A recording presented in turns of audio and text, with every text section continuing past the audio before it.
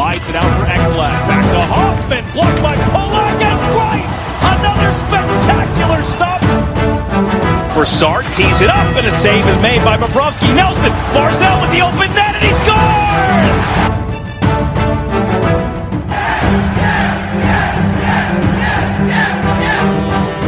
Hi, and welcome to the Locked On Islanders podcast, part of the Locked On Podcast Network, your team every day. I'm your host, Gil Martin. I'm an Islanders columnist and historian, and I wrote the book Ice Wars, which covers the complete history of the Islanders' rivalry with the Rangers from 1972 to the modern era. All right, hello everybody, and welcome to the Friday edition of the Locked On Islanders podcast. So glad to be with you today as we try to, again, help each other get through this difficult time. Everybody, I hope, is doing well and is hanging in there as we, this time was supposed to be the start of the Stanley Cup playoffs. That's not happening, but certain things are still happening, and I want to wish all of my listeners a happy Passover, a good Friday, a happy Easter, since I won't be back with you again until after that holiday is over, and just hope that everyone is able to do the best they can and celebrate the holiday with family and friends, even if it is, in many cases, on Zoom conference or some other, remote hookup that, is still something that we should be thankful for, that we're able to stay in touch and spend some time with our family and friends and really, I guess, think a little bit more about what these holidays mean under the circumstances. But wishing everyone the very best, Passover, Easter, Good Friday, all of that, as we continue to get through things one day at a time. If you've got a question, a comment, a topic that's on your mind, please feel free to email the show. The email address is lockedonislanders@gmail.com. And if you leave your name and where you're from, I'm happy to mention you on the air and talk about whatever it is that's on your mind. You could also follow the show on Twitter at LockedOnIsles, and you could follow me, your host, Gil Martin, on Twitter at Ice Wars, NYRVSNYI, and we'll keep you up to date on all the latest Islanders news and notes. All right, so let's talk about what's happening right now. Latest news coming out yesterday is that the NHL is trying to hold some kind of regular season completion before they start the playoffs. Now, this is something that came out of the Board of Governors meeting that was held earlier this week. And according to Pierre LeBrun of TSN up in Canada, it may not be 82 games that they're able to play, but they want to at least get every team up to a certain number of games, give everyone some time to play, get back into playing shape on the ice, and make things a little bit more fair as far as that goes. Now, no team has played more than 71 games at this point. No team has played fewer than 68. And I think it makes sense, if possible, to hold some regular season games to try to sort out who's going to make the playoffs, to get every team in the league to have played the same number of games. And I think that what that will do is add a little closure for the teams in question, and it'll also increase the caliber of play, the quality of play in the playoffs when and if those playoffs are held. And the other thing that they talked about is that a number of GMs would be in favor of reducing the length of the playoff series in order to get the playoffs completed. So basically what many general managers have indicated, according to Darren Dreger of TSN, that the first round of the playoffs all the way up to the conference final may be reduced from a best 4 out of 7 to a best 3 out of 5. That would speed things up a little bit, allow all these series to still be played, and then the proposal is they go back to the best of 7 for the Stanley Cup final. Now, again, these are all things that are being discussed. Nothing is written in stone. We still don't know when or if that hockey will resume, but as of right now, we know that the league has expressed a willingness to play games in August, if necessary, in order to award the Stanley Cup at some point in 2020, the caveat being, of course, that they do not wish to interfere with the start of the 2020-2021 season, and that's, I think, a very smart move by the league. Now, always checking Islanders Twitter, and my favorite tweet today, courtesy of Isles statistician par excellence Eric Hornick. It was originally on Instagram, but Eric tweeted it out. A photograph of Judd Apatow, the director, at the age of 12 with Bobby Nystrom and the Stanley Cup, taken back in 1980. Apatow's friend lived in the same condo community that Nystrom was living in at that point, and all the players got to have the Stanley Cup for a day, and when Nystrom was there, everyone in the neighborhood came over to see the cup, and here is a picture. Apatow, in his Instagram post, said he had been looking for this picture for many, many years, and now he found it. And it's a great picture. Nystrom with the cup, no shirt on.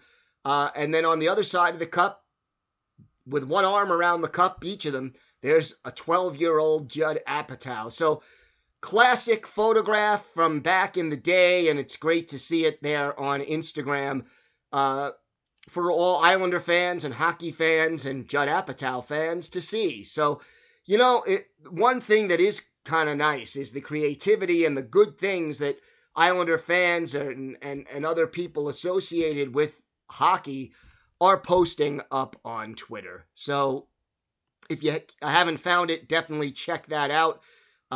Classic photograph from 1980 when the Islanders won their first Stanley Cup.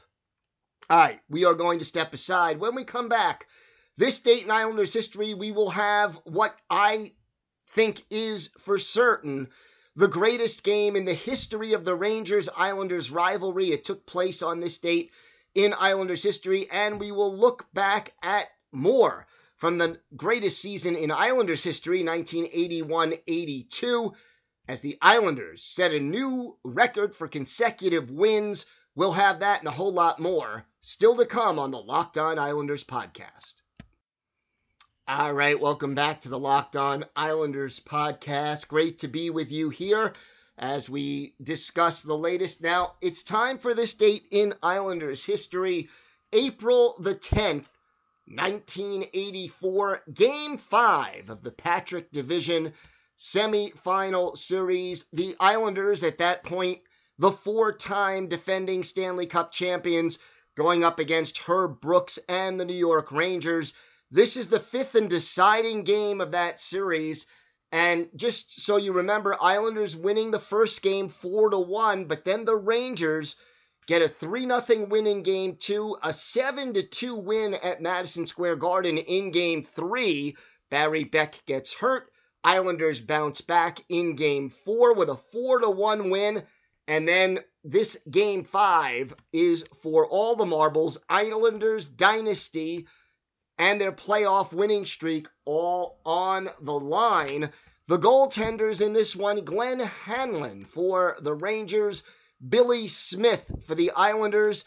And look, Billy Smith has a well-earned reputation for being a money goalie. The bigger the game, the better he played.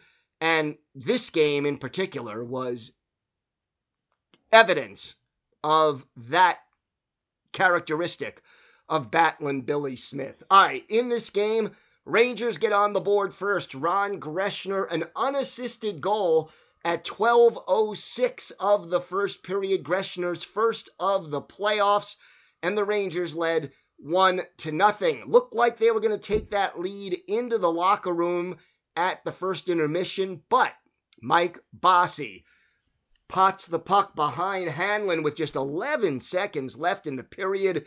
That's a momentum changer, and it's a 1-1 hockey game after 20 minutes. Coliseum crowd excited that the game is tied. Second period was scoreless. Both teams with some good scoring chances, but neither team able to put the puck in the net. Still tied 1-1 after 40 minutes. In the third period, the Islanders jump on top. Thomas Janssen, his first of the playoffs, from Dwayne Sutter and Clark Gillies at 7:56, and it's 2-1 Islanders. Rangers getting all kinds of pressure on Smith, cannot beat him until we get to the final minute of play. The Rangers pull their goaltender, Hanlon, off for an extra skater, and then Don Maloney gets the puck in past Smith. Mark Pavlich and James Patrick, the assists, time of the goal, 19:21. But the big question, was the puck put in with a high stick? It was a tough situation. A lot of controversy involved. I asked Don Maloney about it years later, interviewing him at the Coliseum, and what he's basically said is it depends who I was working for at the time. If I was working for the Rangers, yeah, that was a good goal. While I was working for the Islanders, I always said, oh, well, might have been a little bit high. But at the end of the day, it counted. And Ken Morrow, who was on the ice, had this to say. Mark Pavlich carried the puck over the blue line, and I stood him up. A shot was taken, and the puck was sent over, and Don Maloney put in the rebound. I was upset at the time. I was a stay-at-home defenseman, and I wasn't able to protect the lead. Bobby Nystrom, we were cheering on the bench toward the end of regulation, and then Don Maloney tied the game. You're up, and then you're down. We couldn't believe it. It was an emotional roller coaster. I remember the Maloney goal and just sagging on the bench. Then Ken Morrow adds, I've seen the replay countless times, and I can't tell if it was a high stick. When something's that close, it was the right call. Then the game is heading to overtime. Islanders in a bit of shock. They're seemingly, they were 39 seconds away from advancing, and now they had the game still on the line. Morrow remembers the locker room was stunned. It was almost quiet. Then the attitude was like, it's okay. Who was going to be the hero? A positive attitude came back quickly. We had enough veterans that we were able to collect ourselves, and we didn't feel sorry for ourselves at that point. If you've never seen it, and this game is up there on YouTube, and it is out there, if you can't find it, there are copies of this game out there. And the overtime period, which lasted a little less than 9 minutes, is 9 minutes of the best hockey you're ever going to see anywhere. The Rangers had 2 great chances to win in overtime. 3 minutes in, Mikko Leninen of the Rangers was about 10 feet away from the net, but he missed a shot wide when he was wide open, and the game remained tied. Then Bob Brook of the Rangers, about 8 minutes in, nearly had a breakaway, couldn't get control of the puck. Islanders come back across and bring the puck back into the Rangers zone.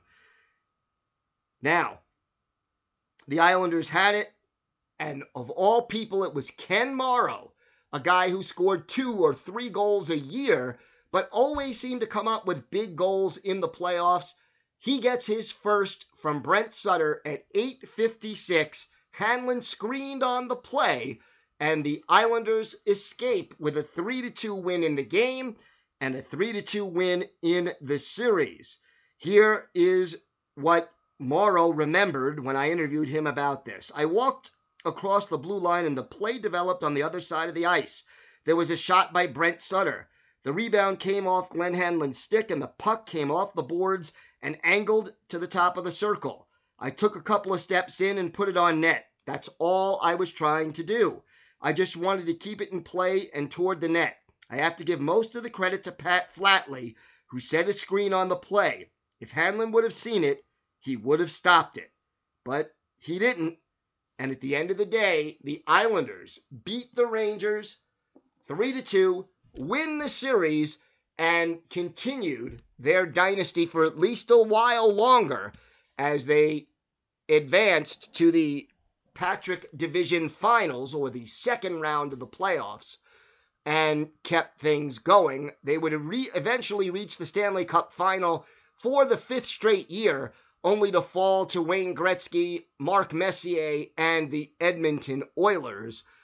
And that essentially ended the dynasty. All right, we're going to continue our look back at the greatest season in Islanders history, 1981-82, including the Islanders' 15-game win streak, which at the time set a franchise and an NHL record. We're not talking about, points. We're talking about 15 victories in a row. We've got that and more still to come on the Locked On Islanders podcast.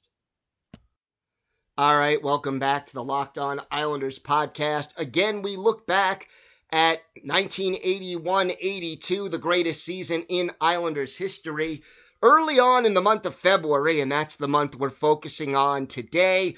An interview with Clark Gillies in Newsday, and Gillies talking about fights in hockey. And, Gillies is one of the strongest and toughest guys in the league at that point, but he never really liked fighting. And here's the quote from Gillies.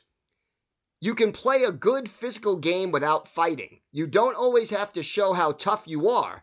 I wish people would realize that. If you have to show how tough you are, maybe you're not so tough." So Gillies, the article described him as a reluctant warrior. And the fact of the matter is, after some early KOs of Dave Schultz and Terry O'Reilly, he didn't have to drop the gloves a lot more after that, mostly because most people were kind of afraid of him, to be honest with you. But Gillies, talking even back in 1982 about the fact that fighting really isn't all that necessary in hockey. All right, on the ice, the Islanders had won 6 in a row already to close out the month of January. In February, they get underway quickly. A 7-6 win over the Washington Capitals. 2 goals and an assist for Bryan Trottier. Brent Sutter, his first career NHL hat trick in that game, and a goal and 3 assists for Stefan Pearson.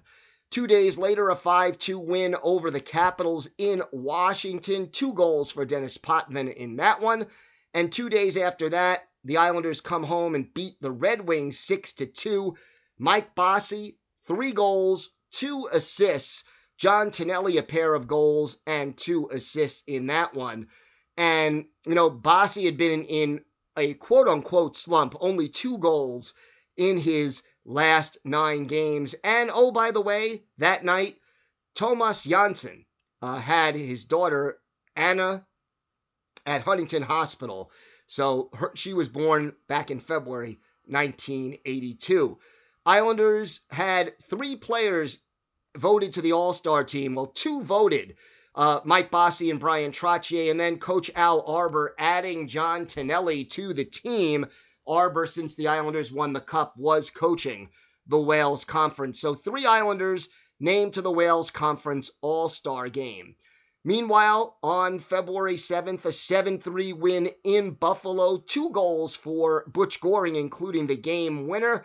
And the Islanders continue their march and their winning streak. That's 4 in a row in February and 10 in a row overall. On February 8th, the NHL's Colorado Rockies announced that they were requesting a move to the Meadowlands for the following season. That was granted, and yes, eventually they did become the New Jersey Devils.